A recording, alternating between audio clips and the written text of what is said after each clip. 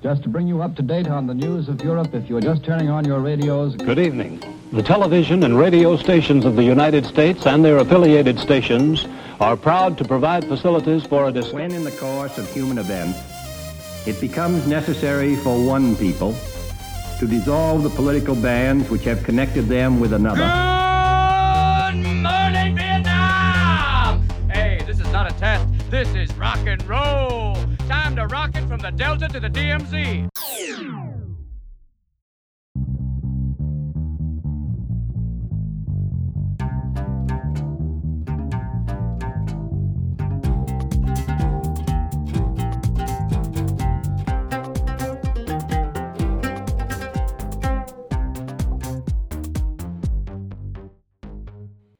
Hello, and welcome to Storytime in History with Miss Gitlin, a history education podcast so that you can learn without having to be in the classroom. Today, as you might have been able to tell from the addition to our theme music, I'm going to be discussing Vietnam. Now, if you don't know about the addition to our theme music, then you probably are one of my students who hasn't seen the Robin Williams movie. But hey, now you have a great new movie to watch, literally called Good Morning Vietnam, which here are 2 clips of. Thank you for that lovely tune. That funky music will drive us till the dawn. Let's go, let's boogaloo till we puke. Walking out the field today. Hi, what's your name? My name's Bob Fibber. Bob, what do you do? I'm in artillery. Thank you, Bob. Can we play anything for you? Anything! Just play it loud, okay? Go watch it. Tell me what you think. The movie is actually about the Vietnam War, but that's not exactly what we're going to be talking about today. The events we're going to be talking about do lead to the Vietnam War, but we have to rewind time a bit in order to do so. So how this is going to work is I'm going to tell you the story of how France imperialized Vietnam, basically. And I'm going to do that in a bit of an interesting way. I'm going to start the story off with how they actually got there, and then I'm going to talk about what actually happened when they were controlling Vietnam and what it means for the rest of history and the world as we know it today. So that's the basic structure of how this is going to work, and here we go. So, Vietnam, if you don't already know, is a Southeast Asian country on the Southeast China Sea. The capital is Hanoi, and if you go there today, you'd be entering a communist country that also has a bunch of French landmarks. Why? Well, because France took over the country in the late 1800s and didn't give up their control until after World War II. And that's the main story today. So, because I've mentioned France, I really can't talk about these events without having to bring up a Napoleon. Now, it's not Napoleon Bonaparte, it's Napoleon III, because Napoleon the Bonaparte is very dead by this point. So, Napoleon III, in 1857, decides to invade Vietnam. And he does this for a couple of reasons. Number one, he's going to really be influenced by missionary propaganda. A bunch of Catholic missionaries are saying that we need to go out and we need to spread Catholicism to new places, and he's going to turn to Asia in order to do it. But why Asia? Well, because France is really jealous, and they're also really needing new people to buy their stuff. A bunch of French capitalists, now that France has industrialized, have all of these new products and new innovations, and they want people to buy them so that they can make money. But also, France is really jealous of the amount of control that other Western European countries have in Asia, and so Vietnam is the answer to both of those needs. So, Napoleon III sends this naval commander, a guy named de Genouilly, and he's going to attack the harbor city of Tehran, which at the time in Vietnam is called Da Nang, and he's going to turn this city into a French military base to base all of his attacks later on the country in. So he takes over Tehran in about a day, and he soon recognizes that he can't make a lot of inland progress without more of a foothold. So he's going to turn around and actually get back in his ships to attack Saigon and try and get some stable footing. And I don't really want to tell this story without mentioning that Vietnam does resist. De Genouilly is not having to turn around just because he doesn't know the geography and he's a little lost. It's because the Vietnamese are able to use the geography against him. It's their home. They know how to fight on it. They've been doing it for longer than he has. And I think it's just a really gross interpretation if you don't mention that the people who are going to end up being taken over by the French here do fight back. Vietnamese resistance prevent the French from advancing beyond Saigon, and it takes more French troops, it takes more commanders, and it takes them more years. It takes them until 1861 to occupy the 3 provinces in Vietnam. And really, the Vietnamese are unable to mount a long-lasting, effective resistance to the invasion because France has advanced weapons. They have industrial capabilities that the Vietnamese don't have. And so the Vietnamese are forced to sign a peace treaty in June of 1862, and it basically gives up most of the territory to France. It takes another 5 years to add additional territories in the south, and that basically completes most of Vietnam. France is also going to invade Cambodia and Laos and call one big territory of all of those countries Indochina. But Vietnam specifically is going to be broken up into 3 provinces once they're occupied by France. In the north, you have Tonkin. In the center, you have Annam. And in the south, you have Cochin China. Now, while France may have taken over and now they have this peace treaty, it's harder to establish control. France is going to take 8 more years to make themselves masters of this territory. And I use masters because they're going to do it using military strategies like divide and conquer in order to do it. So not only are the French going to have to wait, they're going to really have to work at it because the Vietnamese do resist and they try and try and try. But ultimately, it's a really sad story that they can't, and France is going to use really cruel tactics in order to do it, and the biggest one that they're going to use is called divide and rule. Now, divide and rule does take time. It takes them about 16 years to extend their control over all of the country entirely, and what they have to do, basically, is that they have to turn the Vietnamese against each other. This is also why the Vietnamese resistance kind of falls apart, because you always have someone who is going to want the fighting to stop, and they're going to do whatever it takes to do it. And so you have people in Vietnam who are deciding to work with the French. And as soon as that happens, France now has someone that the other Vietnamese resistance can turn their anger on. As soon as the French can turn the Vietnamese people against each other, it's almost a losing battle from there. And France is going to be on the winning side because of it. So France turns the Vietnamese people against each other using collaborators. They're going to turn them against each other by offering power to different local rulers. And by the time the emperors are deposed, Vietnam is really, truly divided, and it's all because of France's tactics. Now, I don't want to just tell you all about France's accomplishments in taking over Vietnam.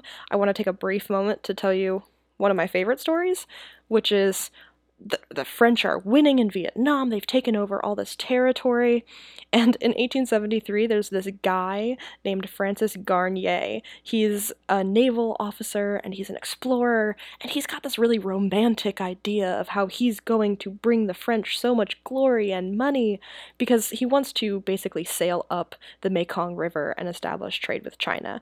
Now, he's not going to be able to do it very well because China is not part of France's empire. And so as he's sailing up the Mekong River near Hanoi, he gets attacked by a bunch of pirates who don't really like the French, and he's going to end up being killed, which is a huge embarrassment for the French. So I don't want you to think that the French were just these evil masterminds, because they make some really dumb decisions trying to just get some money and glory.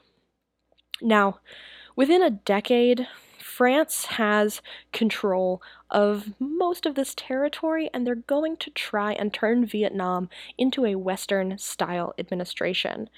And how they're going to do this is that there's a guy named Paul Doumer, and I don't know if I'm pronouncing that correctly, we're just going to go with it. So Paul Doumer is a governor general. He's the guy who's going to come in and whip everything into shape. He arrives in 1897, and he's going to impose French rule directly at all levels of government. And the Vietnamese, who had been retaining some power, are now going to be kicked down the stairs, so to speak, and kept at really low levels. Even the Vietnamese emperors were deposed at will and replaced by others who were willing to serve the French, and even they were kept really, really low on the totem pole, because France knows that they don't want native Vietnamese having any form of power in their colony, because if they do, then they are going to try and take some of that power back for themselves, and France can't allow that. So all important positions within this government, in the colonial government of Vietnam, are staffed with officials imported from France. And despite the fact that France doesn't really have a ton of people, it's still pretty successful because of their divide and rule strategy. France is able to take over, and they basically just start giving orders. They have enough people who are willing to work with the French government in Vietnam to control the country. Now, why? Why would you choose to work with a bunch of people who are clearly not in it for your best interest? Well, they're going to because France offers them some privileges. It's exactly what people did in America under slavery, is that poor whites were offered positions that gave them a little bit of power over black slaves, and that's kind of what's happening here, is France is going to offer some privileged few in Vietnam some power over the less privileged.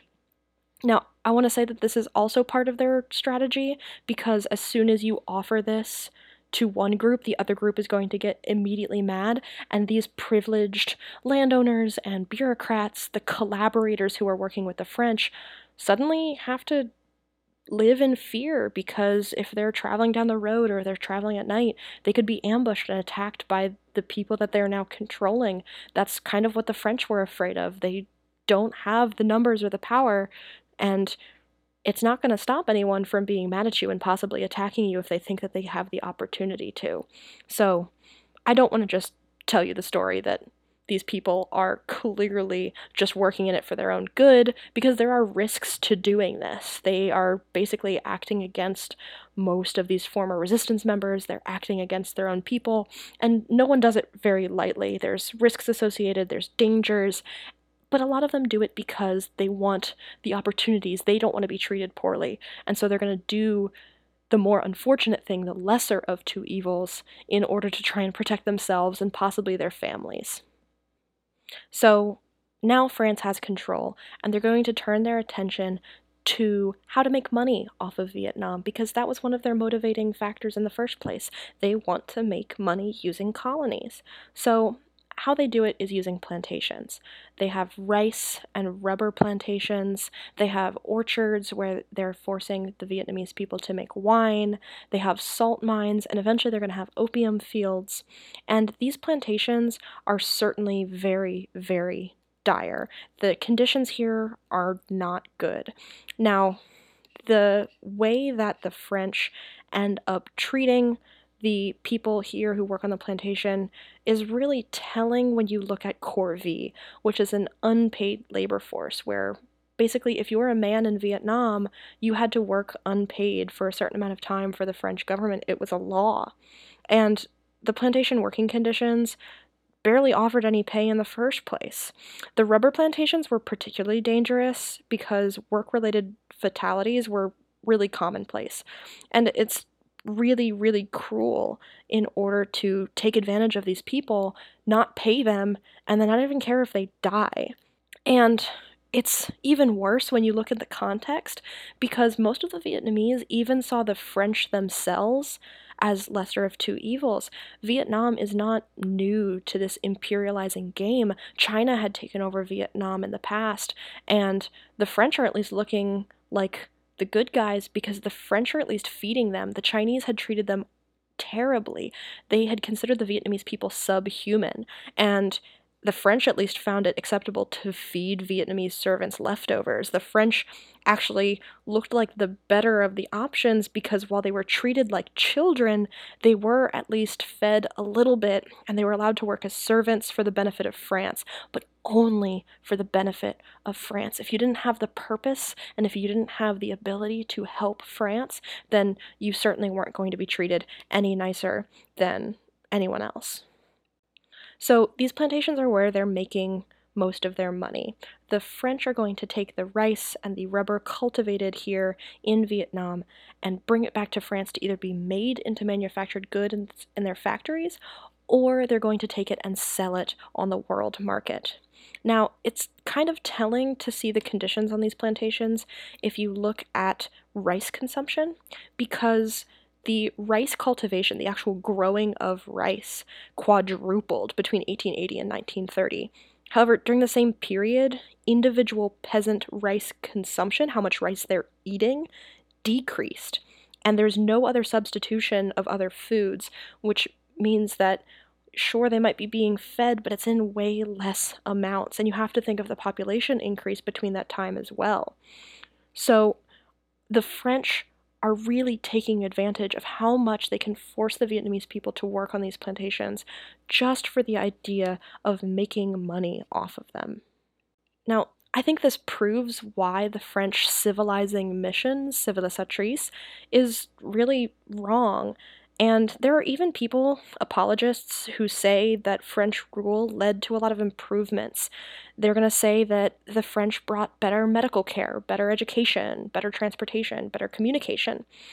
But the statistics that the French kept themselves on what was happening in Vietnam really cast some doubt on that, because by 1939, there are no more than 15% of all school-age children receiving any kind of schooling, and about 80% of the population was illiterate.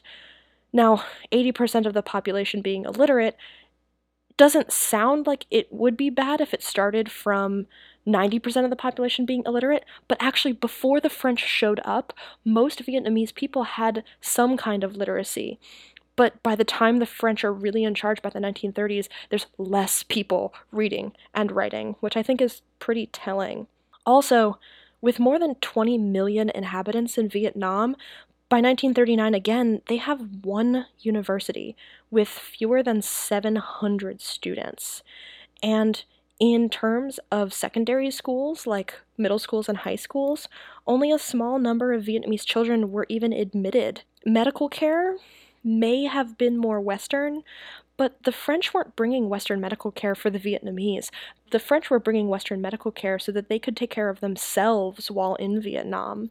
Because 1939, again, that's where the study is, there were only 2 doctors for every 100,000 Vietnamese persons. Compare that to 76 doctors per 100,000 Japanese people, and 25 doctors per 100,000 Filipino people at the same time period, and it's just ridiculous how little care was actually offered by the French in this time period. So I think anyone trying to say that it brought new advancements that benefited the Vietnamese people are really just lying to themselves, because the amount of devastation that is seen in this time period of the French controlling Vietnam, especially to the national identity and the culture and everything else in Vietnam, is really, really detrimental. Now, why are we talking about this?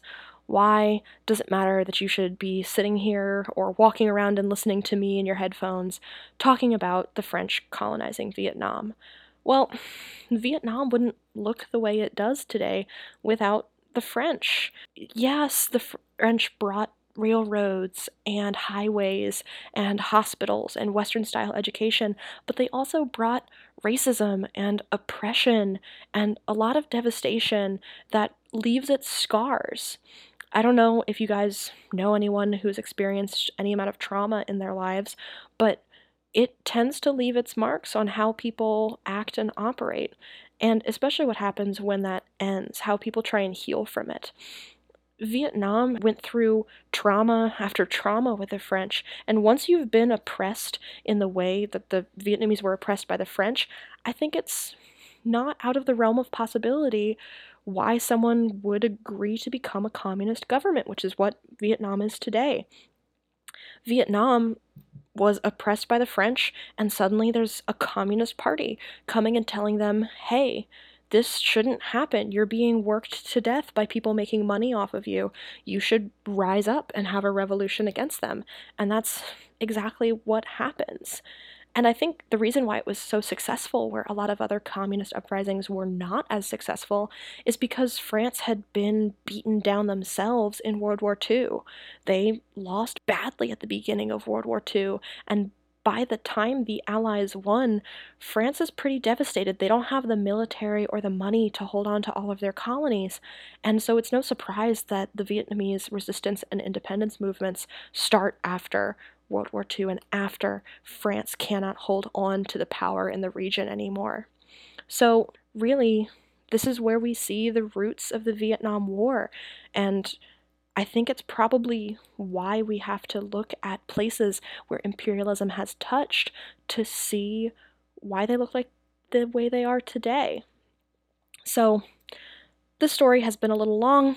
You've had to listen to me for a very long time, but I thank you for listening to my story, listening to me rant, and I hope you come away knowing something new today about a place of the world you might not have thought about a lot before.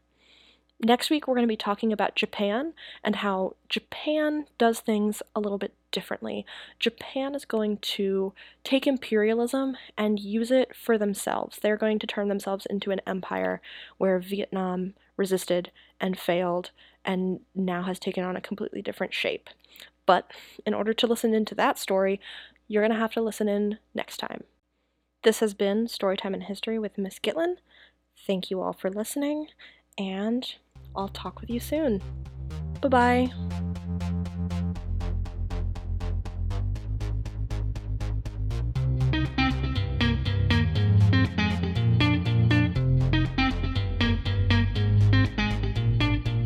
Well, you guys, you take care of yourselves.